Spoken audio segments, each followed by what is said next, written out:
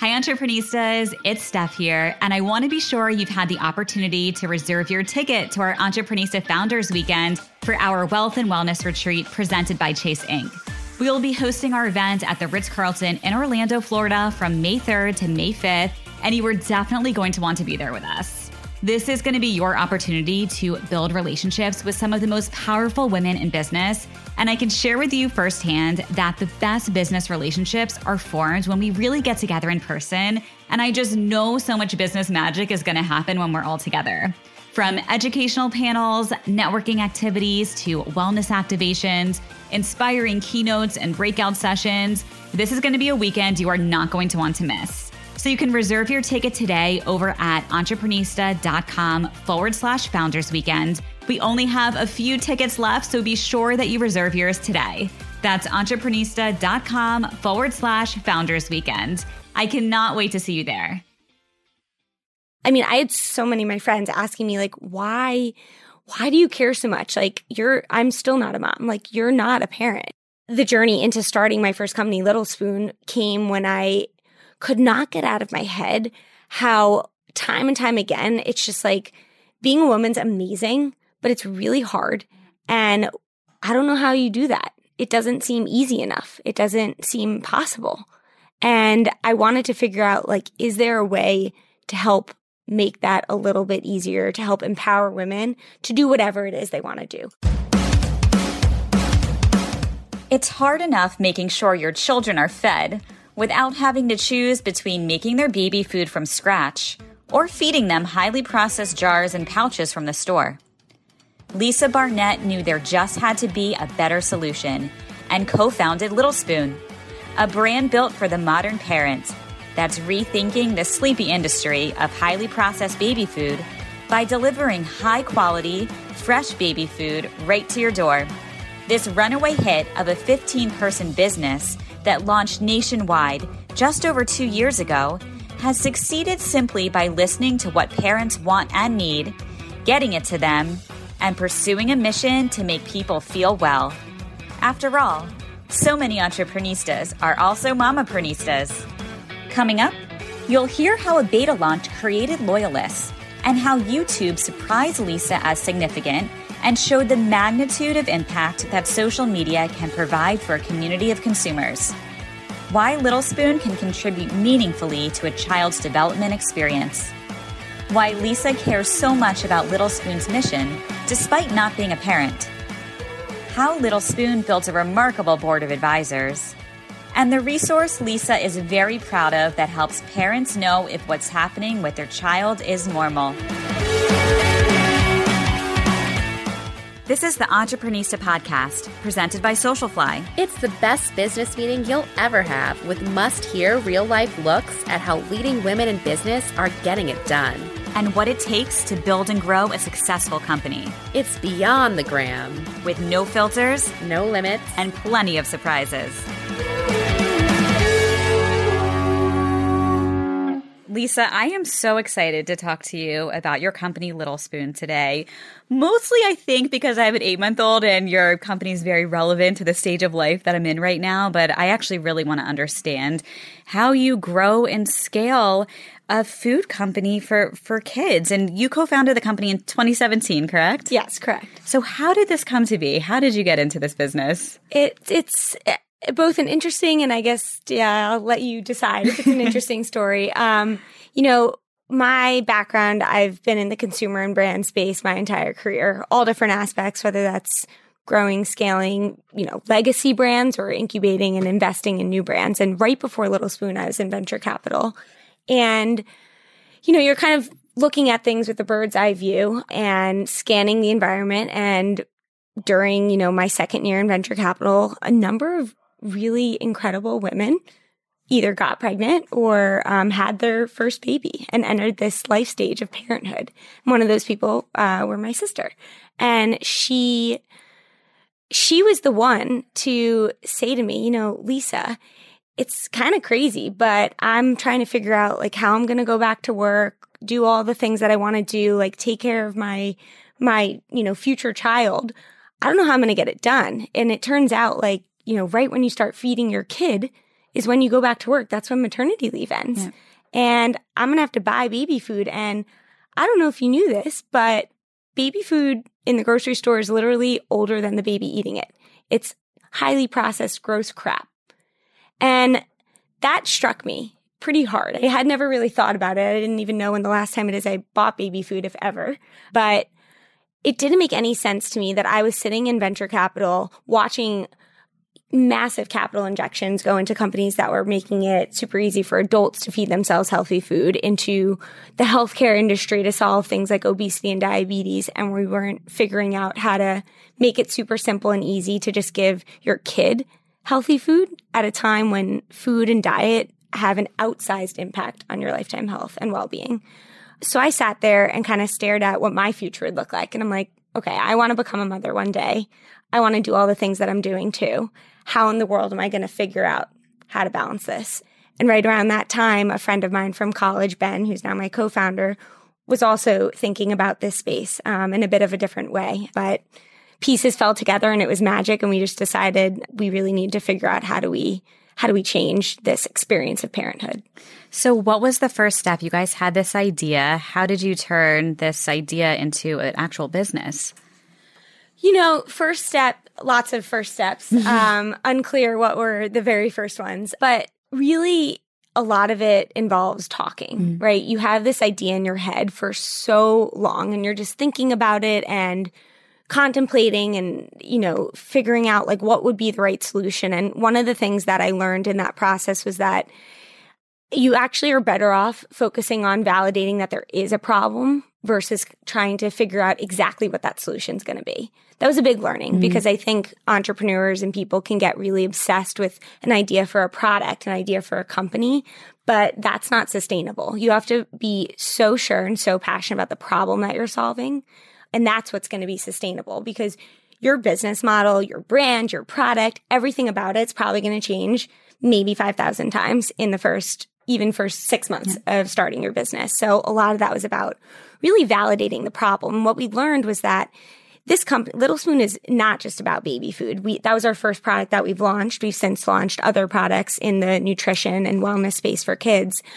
It's about this experience of being a parent in this day and age. It's about this woman who is now different from other generations, working. Yeah. You're an example of that, yes. Right? You're working. You're as time-starved as ever, but you're also way more knowledgeable and accepting of this concept that food and health are connected, and you don't want to cut those corners. And that's really the problem we're trying to solve, is how do you make an uncompromising situation? How do you reduce those trade-offs so that a woman today can become a mother and at minimum at least have an easier time keeping their kid healthy? Yeah, I remember a few months ago, I got so anxious just thinking about getting into that next stage of feeding Molly. Like, what am I going to feed her? I need to start researching everything. Am I going to use the baby-led weaning method? Am I going to spoon feed her food? What type of food is even safe for her? And then it just becomes this very overwhelming feeling of like, am I even doing it right? And is there even time to do it right? So companies like yours, where it just seems to take away the stress, definitely seems like a much needed business. Yeah, there are a ton of questions. And it even shocked me because it feels like in the depths of the internet, all those answers should be there.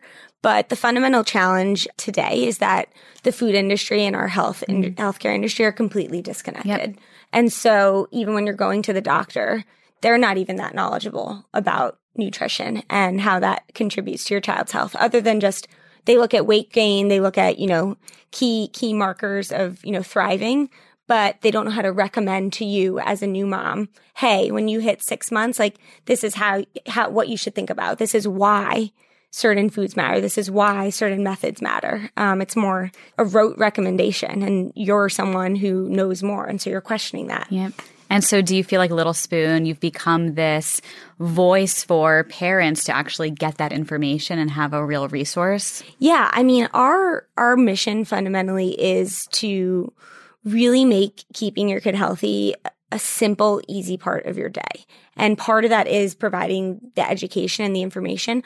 Part of that is also just in the root of our product innovation, our product design. How do we do things like create form factors that make it super simple and easy for a parent to give your child things like, natural remedies to solve a common cold, right? You're talking to the right person. I'm into all this stuff. Yeah.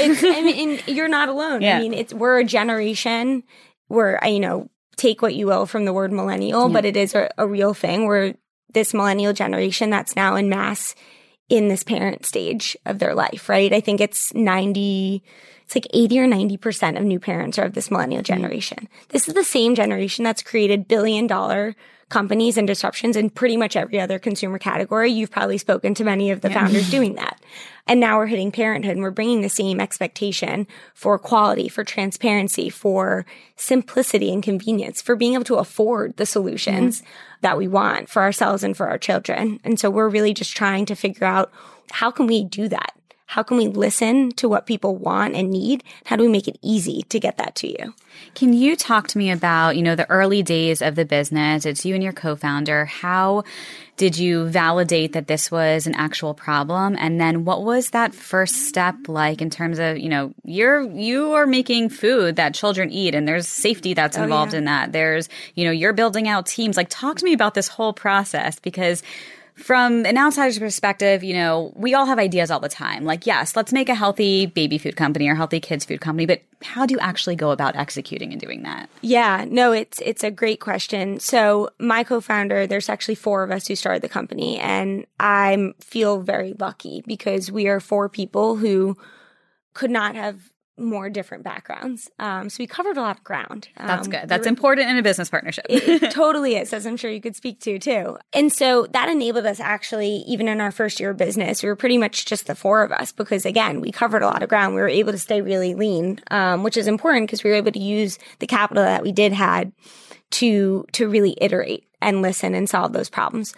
Starting from the beginning, once we validated, like, hey, we want to build this business, we really thought about not just what the first product, which is our fresh baby food, what is that going to be, but also where do we want to get to in 5 years from now, in 1 year from now, in 2 years? Like, what do we really want to accomplish? And how do we make sure we're laying the foundation from a operations perspective, a supply chain perspective, a brand perspective in order to get there?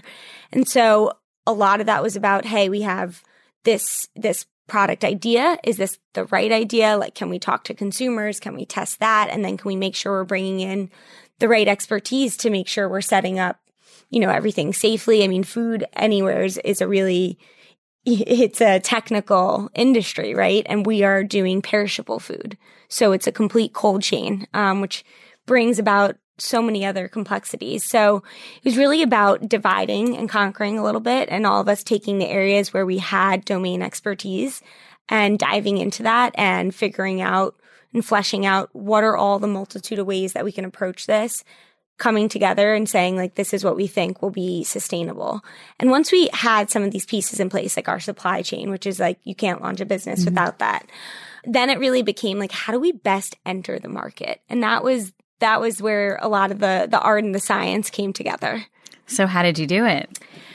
Launching was such an interesting experience. And I'm a first-time founder. I think the launch day, and I'm air quoting right now since no one could really see me, I think that has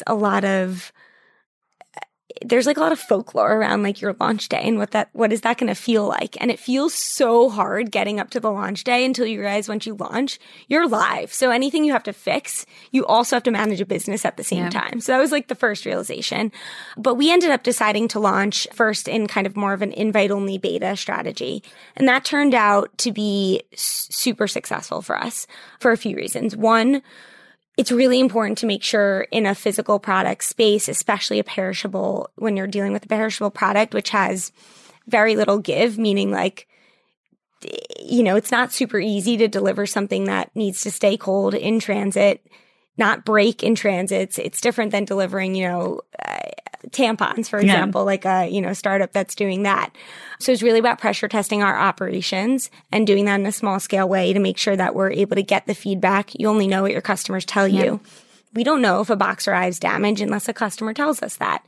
So having kind of an intimate audience to first deal with, I think it was only a couple hundred people that we let in to really work through things, enabled us to really solve those problems and hit the ground running when we launched nationwide for the first time in November 2017. And then I think the second piece that was really important in doing this beta launch was that we created these loyalists. It was super, super cool to watch. But I mean, we still have some of those people, with their second, and it could even be third kid now. I'm not sure. I need to check. Who are now, using our products right now. We're very focused on the baby stage and different products around that, first around year and a half of life. But we created this community.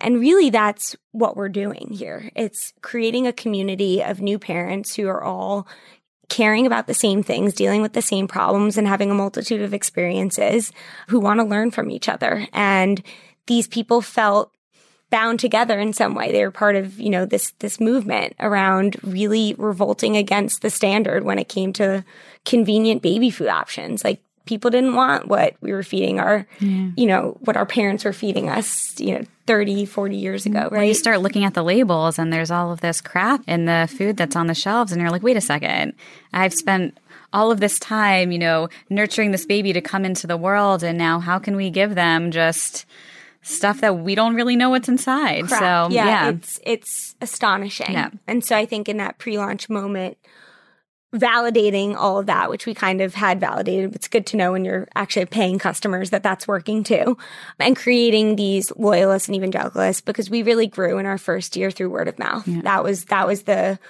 was how we surged. And so we created this little breeding ground for people who could go across the country and really spread the word to their friends. Because I'm sure, as you know, once you have a child, you make a lot of new friends based on how old your child is. Yep. And through Facebook groups. I think I make all of my decisions now. All of my parenting decisions are through Facebook groups. And then I always post asking for recommendations on Instagram. And that's how I pretty much make every single decision about what to buy. You are not alone. Yep. The customer. And that's why the customer just has to be the center of gravity. Yep.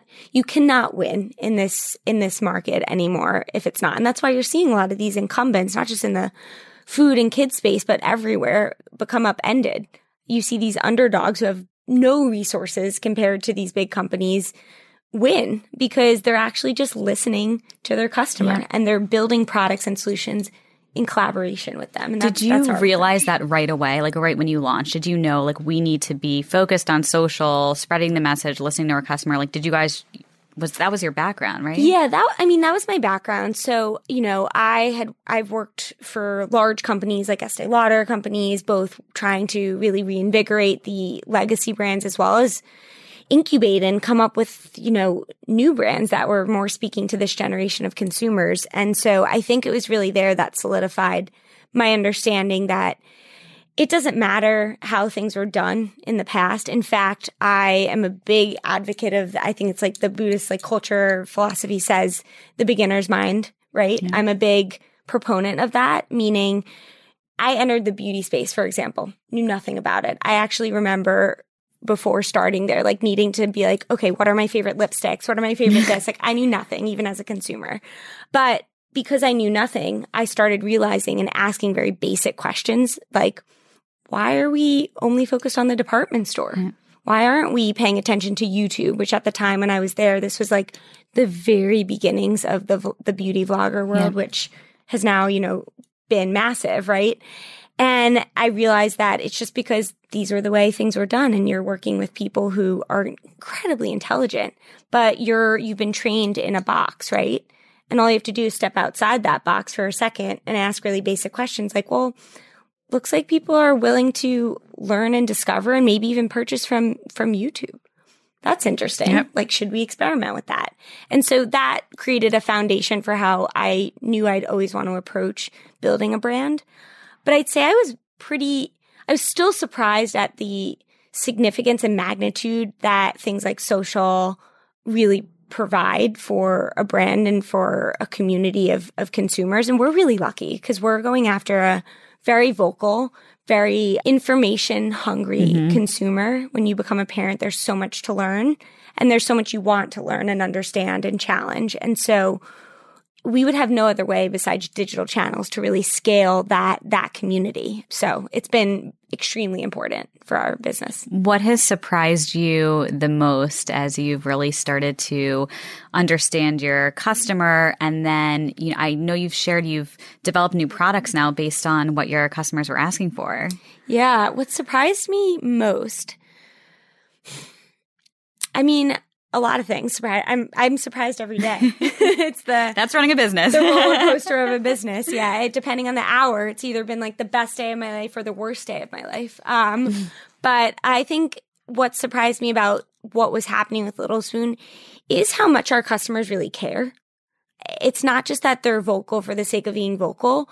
Look, not every customer is going to care about you and the brand and everything like that. But we have customers who will write pages and pages to our customer care team and really communicate why they're feeling the way they're feeling. And so we very quickly had to adapt and figure out, how do we leverage and really turn these conversations into true value back to our customers and, of course, value back to our business.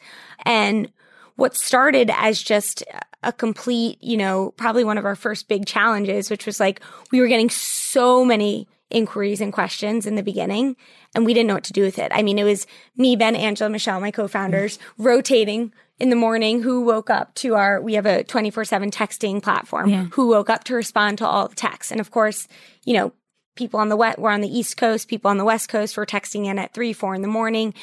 People are breastfeeding in the middle of the night. So we get inquiries at all times.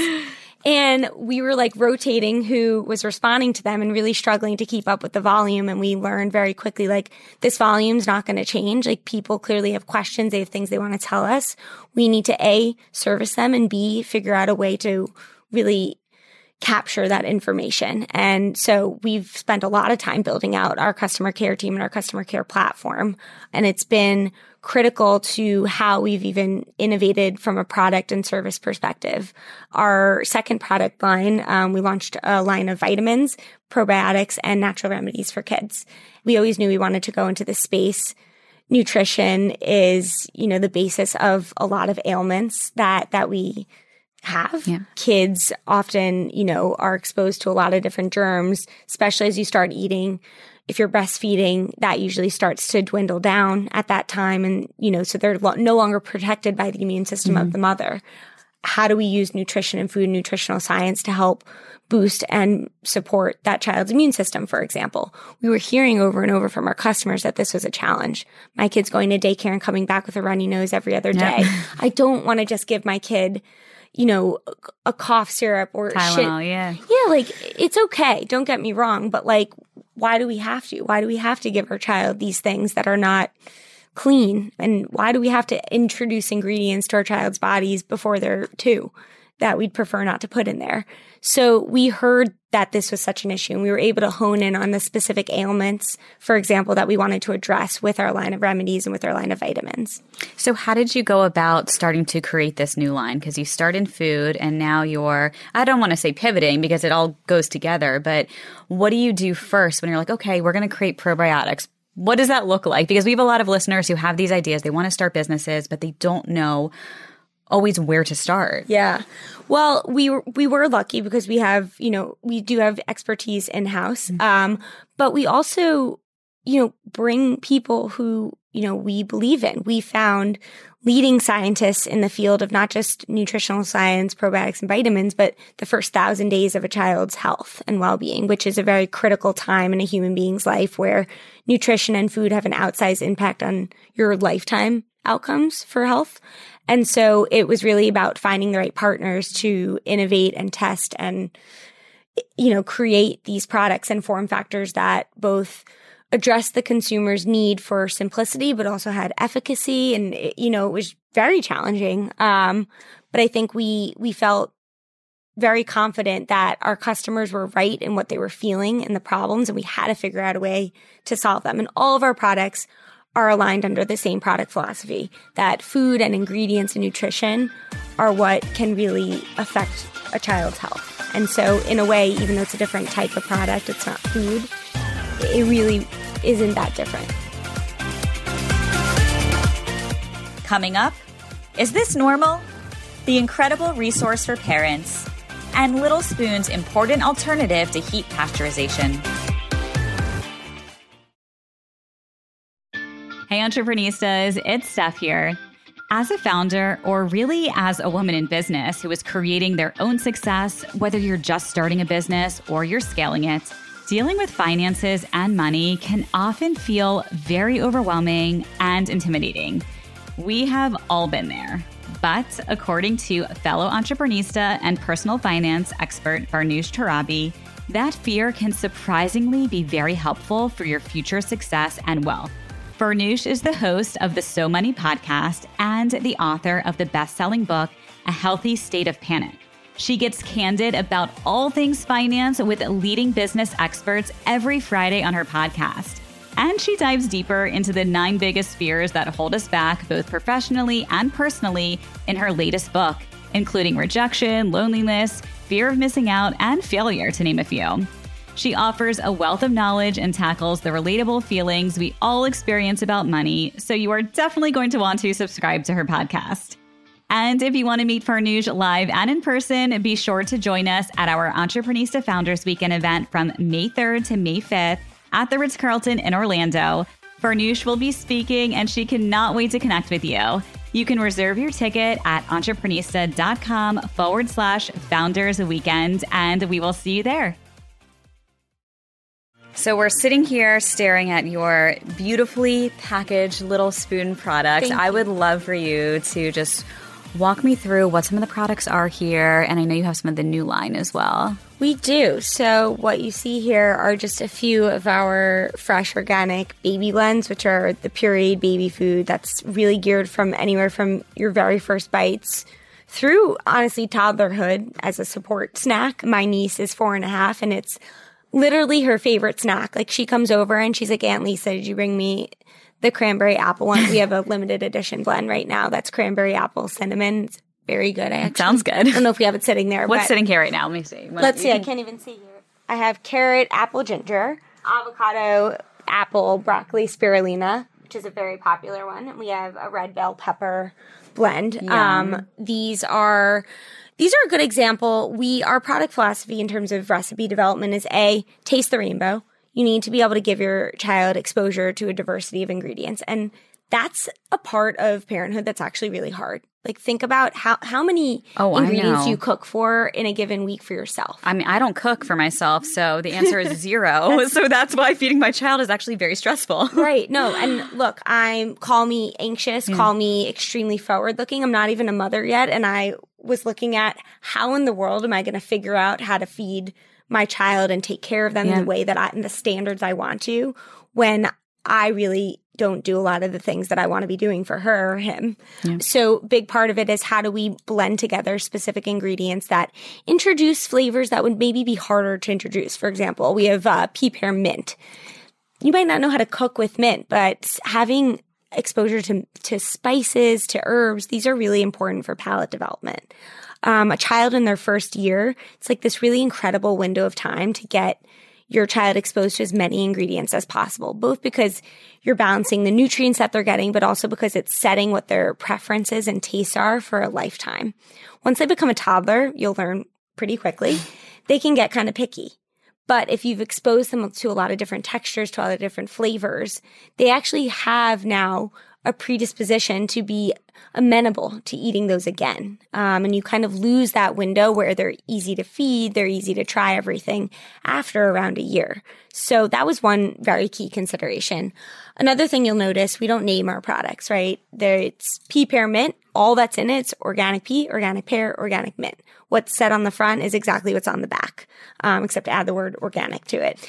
All of our food is about complete transparency, simplicity, clean. We, wear our emotions on our sleeve. We wear our ingredients on our sleeve. And that is really critical because we have nothing to hide. And we're very communicative and vocal about how we do what we do. Mostly because we have been pissed off at the industry. I mean, you don't even know how the food gets to your shelf. All you know is, hey, there may or may not be preservatives in the food. And for some reason, my baby spinach can sit on a grocery store shelf unrefrigerated for, on average, 2 years. Oh my gosh. Why is that the case? But there's no requirements around these companies to disclose that. We feel like it's our responsibility to this consumer to understand how we do what we do. How do we bring fresh, tasty, delicious food without using any preservatives to your door? And so even down to the packaging, that's reflective of that. We have built a form factor. We spent 6 months designing this container, which, I think was necessary. We all think was necessary because we didn't want to just take what the prevailing form factor was on the market. Baby food is this really interesting industry, like many other old industries that hadn't changed in about a century. The only innovation that happened in the past 100 years, literally, Gerber started in 1920s and it's 2020, has been the form factor. It's been a pouch. Pouches have been a great innovation when it comes to convenience. I don't know if you've used them ever, but it's hard not to use them because you could just throw them in the stroller or whatever that is. We wanted to figure out how can we deliver a similar level of convenience, but also encourage something that's actually really developmentally advantageous, which is spoon feeding and really feeling and touching and playing with your food. So much of eating right in the beginning is about the learning. Hey, I put my hand in this liquid. It feels like this. Then I put it into my mouth and I had this pain, which is hunger, which a child doesn't know until they teach themselves. Oh, when I put some of this food, this thing that my mom gave me in my mouth, it actually reduces that pain.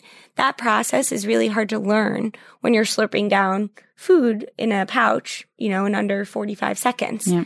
It's a great lifesaver in some regards, but we wanted to figure out, can we design a form factor that, hey, the spoon comes with it. The seal is reclosable in case you need to, finish it later, but also enables the child and the parent to really provide that learning experience and developmental experience. To my right of those blends, you see some of our boosters. So these are vitamins, our probiotics, our natural remedies. I think on there we have, right now I was talking about earlier, colds, right? Our most popular seller right now, given the season, is what we call Sniffle Shield. Sniffle Shield is an all-natural, clean little booster pack. So nobody can see this. It's a little stick pack of powder. You actually can pour that powder into formula, breast milk, baby food, water, if you even wanted to.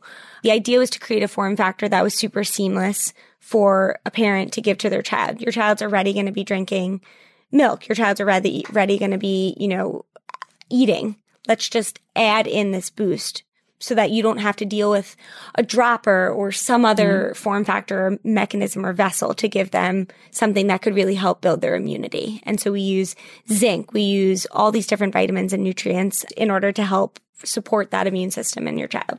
And tell me about the ordering process. So to become a customer, I can't go to the grocery store and buy Little Spoon, correct? Correct, yes. So it's offered only online at littlespoon.com. It's direct to your door, so we deliver to you. So essentially what we do is, particularly for starting solids, right? You have all these questions. You mentioned that you had all these questions and I still have all these questions. We're going to have a whole chat after we're done recording right now. Later, yes. For sure. You've got my number. You can text me anytime.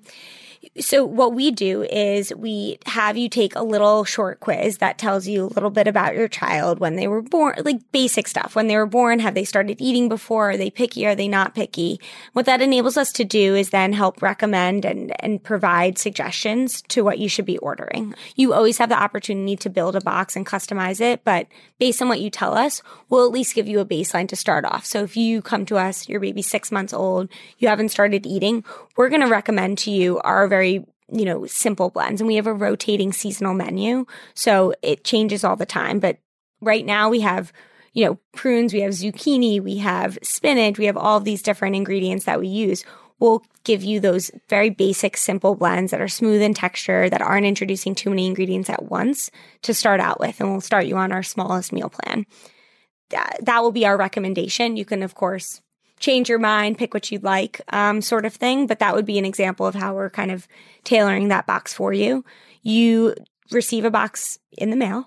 Everything arrives cold, and all you have to do is put it into the refrigerator, and the food's ready to eat at whatever time you want to feed your child. That food lasts in the refrigerator for 14 days.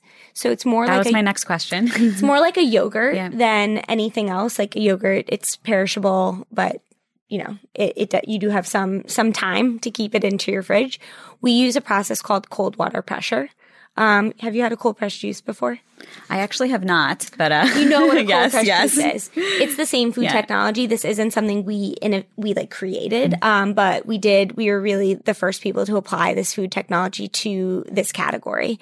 And so what cold water pressure does for us, it's an alternative to heat pasteurization. That's why baby food on the shelf can live there for so long, because it's been heat pasteurized, meaning it's been cooked to a point of what the industry calls commercially sterile. And it means exactly as it sounds. It's been cooked to death. That's why there's no contaminants. There's nothing that could destroy the food on the shelf. So it makes it really convenient for companies to sell their product. We obviously didn't want to do that. We wanted to provide fresh, quality food. So cold water pressure enables us to use no preservatives, no detriment to the quality of those ingredients, the nutrients, the vitamins, the live enzymes, all of that remain intact after the food undergoes our cold water pressure system. But it extends that refrigerated shelf life so that you could keep your food for 2 weeks in the fridge. Once it's open, is it still good for 2 weeks or? No, once it's open, it's good for 48 hours. Okay, got it. Yeah. Got it. Yeah. All right. I'm your next customer, so we're going to have a whole other session and the questions still pop up, right? Yeah. And that's why we built out. So I mentioned our customer care team earlier. It started from one customer who saved me and my 3 co-founders, the 4 of us, from taking shifts at weird times in the day and night to answer customer inquiries. She reached out to us wanting to be involved because she just loved what we were doing. She's part of our beta. And we ended up hiring her. She was out in Denver as a part-time mom who was also taking care of our customers. That model has blossomed out. Now we have, under nearly a dozen of part-time moms who are the people that you'll be speaking to when you interact with Little Spoon to answer the questions that come up even after maybe we provide the suggestions and recommendations to you. I love that. There's nothing like having authentic customers be the voice of your business. It couldn't be a better outcome for us. It's really been what we believe has created and cultivated such an explosive and great community around Little Spoon. And you were mentioning before building out this community, and now you have a whole platform to help educate your customers. Yes. So it's called Is This Normal? And the way I'm sure you can kind of understand as a mother what that even means before I explain it. But let me explain this quickly. So these are my text messages to my friends right now. I take a picture of Molly's poop and I send it to my friend saying, "Is this normal?" Yep. So pretty sure that's how it came about, right? That is pretty much it. And that is a very common picture we might receive on our care team channel. No joke. We noticed, and look, you have part-time moms, you have moms who are going through the exact same thing who are speaking to you. Once you find that out, we realized not just one-off, but over and over again, people got really comfortable. Sometimes it is easier to unload or ask questions that you might be embarrassed to ask or not embarrassed to ask, but you just need someone right now to ask. When you find out that it's a person that might understand where you're coming from and the state that you're in. Parenthood is a really transformational thing. I think it is the biggest transformation a woman can undergo. And so we've really empowered our customer care team to have those conversations mom to mom. We're not medical providers. We're not giving you medical advice, but just like you're texting your friends, we're trying to be an educated friend, whether that's about the food or what we discovered, relationships, sex, marriage, your body, all these things that you might not want to talk about with your best friends or spouse. We realized these questions are happening so often, and it overwhelmed us that we felt like we were doing such a service and really hopefully helping these women one-on-one. But what about everyone else? No one else can see these conversations. And so Is This Normal was started so that we could really address these common questions in a really raw, unfiltered, honest way. Is This Normal is part advice column where we take anonymous questions that are submitted in. You don't have to be a customer to ask them, and we'll answer them. We'll either answer them from a perspective of a mom who's answering them, or we'll bring in experts if they deal with a topic that, we think they'd be better off answering. We very commonly get questions around like losing your sex drive, right? After you have a child, it could take a little while to want to do that again with your spouse. And we'll bring in relationship experts. We'll bring in even psychologists we've featured on the advice platform to answer those questions and provide really the hard facts and truth about it. And the other part of Is This Normal is this community, storytelling. we learned that just by hearing a multitude of experiences that you actually just feel a little bit better about where you're at. But there really hasn't been a forum to provide these environments to share. And so we've been really fortunate to have people from, Anne Fullenweeder, who just stepped down as the editor-in-chief of Marie Claire, to, Melanie Whelan, who also just recently stepped down from SoulCycle, Minnie Grossman, all these amazing women that you look at and say, like, wow, you must have really figured it out. You figured out how to have this career trajectory that I hope to have, or I'm in the process of having, and you built a family. We want to pull back that curtain and give you the real story behind that. And that really generates a lot of dialogue that Is This Normal has been able to foster. And this is all on a separate website? It is. It's on isthisnormal.co. It's connected to Little Spoon, but it's really both content, community. I mean, it lives on this website. It lives on our Instagram. We have meetups happening across the country around Is This Normal and topics. It's really exploded and taken on a life of its own. Well, congratulations. Thank That's you. really exciting. Thank you. It's been probably one of the things I'm most proud of in terms of what we've been doing at Little Spoon, which I think sets the bar high because I think our team has been doing an amazing job at everything. I'm biased, but. Up next, why Lisa cares so much about the mission of Little Spoon, despite not yet being a parent.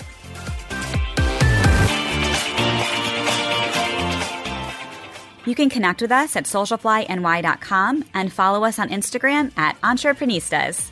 Check out all our latest episodes at entreprenistapodcast.com.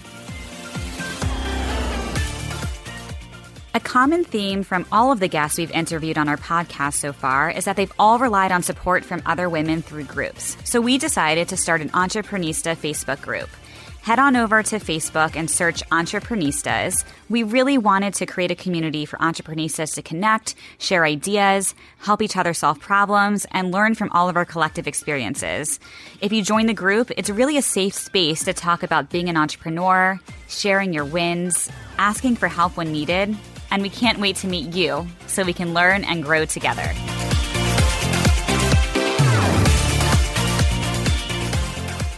Lisa, we have just gotten lost over the past half hour just diving deep into the Little Spoon product because I'm so fascinated and about to be your next customer. But I really want to hear more about your Entreprenista journey because I'm sure the past few years have just felt like an absolute whirlwind growing this business. Understatement of the century. I actually can't even believe we've been doing this for this long.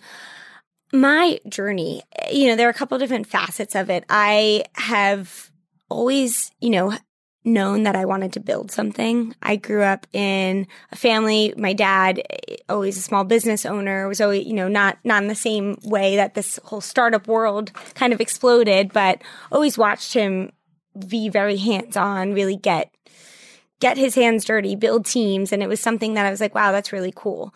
But for me, there's no scenario where it's worth doing anything if you're not actually passionate about the problem that you're solving. And so over the years, I just hadn't found the problem that I really cared about enough. There are many people who start companies because they know I want to be a founder. I want to be X, Y, and Z. That didn't call to me. And I actually don't think that's a very sustainable way to approach entrepreneurship. I think it's great to know that you want to do that, but journeys, career trajectories, they're very nonlinear. You could take many different directions that contribute to where you ultimately end up. And so when I started diving into this parenting space, I had so many of my friends asking me why do you care so much? I'm still not a mom. You're not a parent. I just don't understand. And for me, the journey into starting my first company, Little Spoon, came when I could not get out of my head how time and time again, it's just being a woman's amazing, but it's really hard. Yeah. And, men and women alike enter this life stage of parenthood, but I think we can all agree that parenthood has a more all-inclusive, transformative effect on a woman. And I kind of was staring at my life and the things I wanted to accomplish in life. Both, I want to start a family. I wanted to continue building and solving problems in this world. And I couldn't wrap my head around the fact that I don't know how you do that. It doesn't seem easy enough. It doesn't seem possible. And I wanted to figure out, is there a way to help make that a little bit easier, to help empower women to do whatever it is they want to do.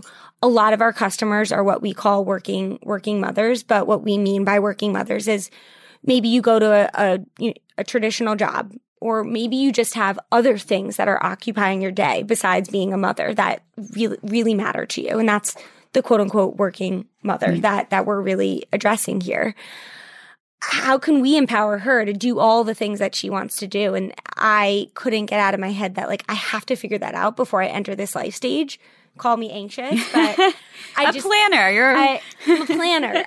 And so it was really that realization, like emotionally, that I felt like I had a unique ability to approach this problem in a way that I thought could really help solve it for myself, solve it for my friends, solve it for my sister. Just watching all these incredible women who truly are struggling and were struggling through this transformation. Like, what happens to my career? What happens to my social relationships, my friends? Like, how do I balance it all? Yeah. And so that was a problem to me worth solving. And that made it completely worth leaving my job in venture capital at the time, which, can have its own challenges, but doesn't compare to the challenges of running a company. It was by all measures much easier, quote unquote. Yeah. But that problem was worth solving. And that's been something that's stuck with me is when I'm speaking to other people who are thinking about starting companies. It's like, you better damn make sure you care about this problem, because your idea is going to get blown up. It's not going to work probably hundreds of times over again. But if you really are committed to that mission and are persistent and are willing to hustle, it'll work. And I kind of live by those values every day. What were some of the challenges like in the early days when you're first launching? And then now, as if you've grown and scaled the business, how many employees do you have now? So we're about 15 now. About 15 employees. But still, you've gone from just the 4 of you. Now you have 15 people. How have your roles and responsibilities of the co-founders, have those changed? And like, what new challenges are coming up? Yeah. I said kind of before, I've been fortunate where me and my co-founders came from very different domains. So I think where we focused initially was really obvious because we all had strike zones. The roles haven't so much have changed as we've just learned like where our domains overlap and where we like need to be thoughtful about how we solve different problems in the business, taking our perspectives in mind, taking, our domain expertise into account. I think the biggest challenge for an entrepreneur, for startups and, people who start companies and who are successful at doing it are generally pretty ambitious, right? You're persistent. And I think 2 things can result from that. One is that you can get a little hard-headed in believing like you know how to solve this problem, right? And a lot of that is true. You are spending like nearly 20 hours probably a day thinking about this customer and this problem that you're trying to solve. So you do know a lot, but you don't know everything. And I noticed even when I was in venture and before that, one of the biggest weaknesses of founders was just like not recognizing that you do have a blind spot. Like even if you are your target customer, you're still not your customer. You're not a degree away from your business and from your product. So you really need to force yourself to get out of your little brain and your sphere and stop like selling to yourself a little bit and make sure you talk to people. So that was one thing. The other thing I learned was that prioritizing is so important. There is kind of a mantra that I live by, which is that startups almost never die of starvation. They die of indigestion, meaning there's so many things you could be doing, so many ideas. Ideas are a dime a dozen. Ideas are bullshit. Like really, it doesn't matter. Everyone has the same idea somewhere in the world. It's about figuring out what order do you execute those on? Which are the ones that are going to move the needle for your objectives at that time? And it's about figuring out where do you really focus and how do you make sure you're focused on the right things? It's so easy to get caught up in like competition, for example. It's a big reason, candidly, I didn't want to build this business in San Francisco and I wanted to build it in a city like New York because New York doesn't have just one major industry. San Francisco has a ton of startups and it's very easy to get distracted by what other people are doing. Really, if you just focus on your customer and the problem that you're solving, you'll figure it out. And so I think really internalizing how do we get ourselves to not have indigestion, like how to not do too many things at once. Do you have tips for prioritizing? A few. Some of them work, some of them don't. Depends on the issue. No, I do have a few tips in all reality. One is like, you got to depend on your team. I think successful entrepreneurs know what they're good at, and more importantly, know what you're not good at, what you're bad at, and you hire around that. What are you not good at? Many things. I'm not good at so many things. I think, quite honestly, I try to do too many things at once. And that's probably why I remind myself of this concept that I believe so deeply in when it comes to how do you make a successful startup. I think I'm terrible because I have an overly optimistic attitude. I think my team would tell you whether it's what we can accomplish in a week or can I make the meetings that I scheduled in a day. I tend to just think it's going to happen. It's going to work itself out. I'm often wrong. And so really hiring people and teams and partners around me that are really good at like taking all of these ideas and synthesizing those out and helping, okay, once we've decided this is what we're focusing on, let's make sure we're taking those steps and giving ourselves checks and balances. I think that was a really important hole to fill in my background and career. I also think that, one thing is checking in with each other, and that really helps. Again, you might have co-founders in your business and you're probably running at 100 miles per hour and you're talking all the time, but are you really giving yourself moments to step away from the business and extract out and say, like, what are the priorities? What are the things that we really need to be doing today and this week and this month and this quarter and whatever it is, and kind of going head to head on that. I think that's been important. And we've been fortunate to have amazing investors, advisors, friends, people around us and around me who I can kind of soundboard off of. I don't presume to know everything or anything. It's actually, I think, a big strength to presume that you know very little. It's good to go in with a hypothesis and a stance, but being open to being wrong is really important. Is that something you learned as you? Yeah, I think it was something I learned because I am someone who can be sure of, I come to a conclusion. I do take into account the data, right? I mean, my background started out actually way more on like the quantitative side, like deep data analysis and strategy. And I moved into the creative and brand building side. So I do appreciate the data and take it to account. But I do believe at the end of the day, your gut is important to consider and it tends to lead you in the right direction. But if you're going to like live that way and make decisions that way, you got to really be open to being challenged and being open to taking other people's perspectives in. And yeah, I think I've learned to really be disciplined about that. So that's been really important. Well, we talked a lot about listening to your customer and surprising our customers. So we actually have a surprise for you, and it's right below your seat down below there. Oh. There's a bag and a box and thank you.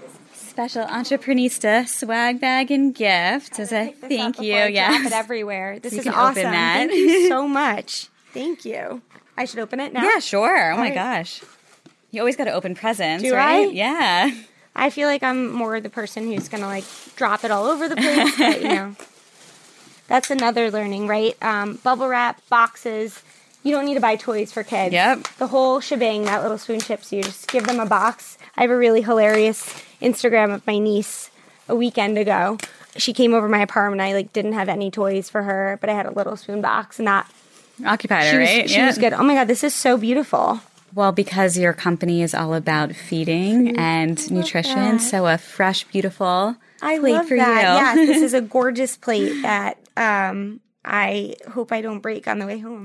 I'm a very clumsy person. That's my weakness, actually, to answer your question. You're clumsy. Well, it's Very a good thing clumsy. there's bubble wrap. You can wrap yourself in it, too. No? I love it. Thank you. My last question for you. I actually have so many more questions, but last question that we'll record now on the podcast. What does being an entreprenista mean to you? Being an entreprenista to me means really having the courage to challenge the status quo and also the courage to just put yourself out there. A quote that I try to live by is that Mark Twain said this: you'll be more disappointed by the things you didn't do than the things you did do. And I never want to be in a situation where I was wishing I tried something. And I think being an entreprenista kind of embodies that that philosophy. Love that. Just go out and get it. Make it happen. Just will yourself into success. Like your hustle, you can do that. You cannot control almost anything else in a business, but you can control your hustle and your persistence. I love that. Well, thank you so much for being here, sharing your journey and story. Lisa, where can everyone find you, follow you, and of course, buy your products? Well, personally, I'm at Lisa D. Barnett. My Instagram handle, Little Spoon, you could find at Little Spoon. You could also, of course, check out all of the amazing content in our community at isthisnormal.co and purchase any of our products on littlespoon.com. So follow us across all the different social channels. And for any of you that are interested in trying out our products, we're going to do a special, unique Entreprenista promotion. So just type in Entreprenista at checkout and you'll get 20% off your first 3 orders. Ooh, thank you. You're welcome. And I will be sharing that with everyone too across all my social channels. So thank you. And thank you again for being here. I'm Stephanie, and this is the best business meeting I've ever had.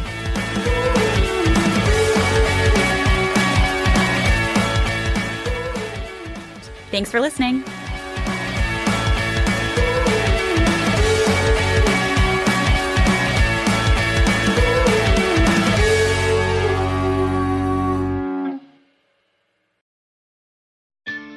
Founders are always asking us, what has been the secret to our success building multiple 7-figure businesses?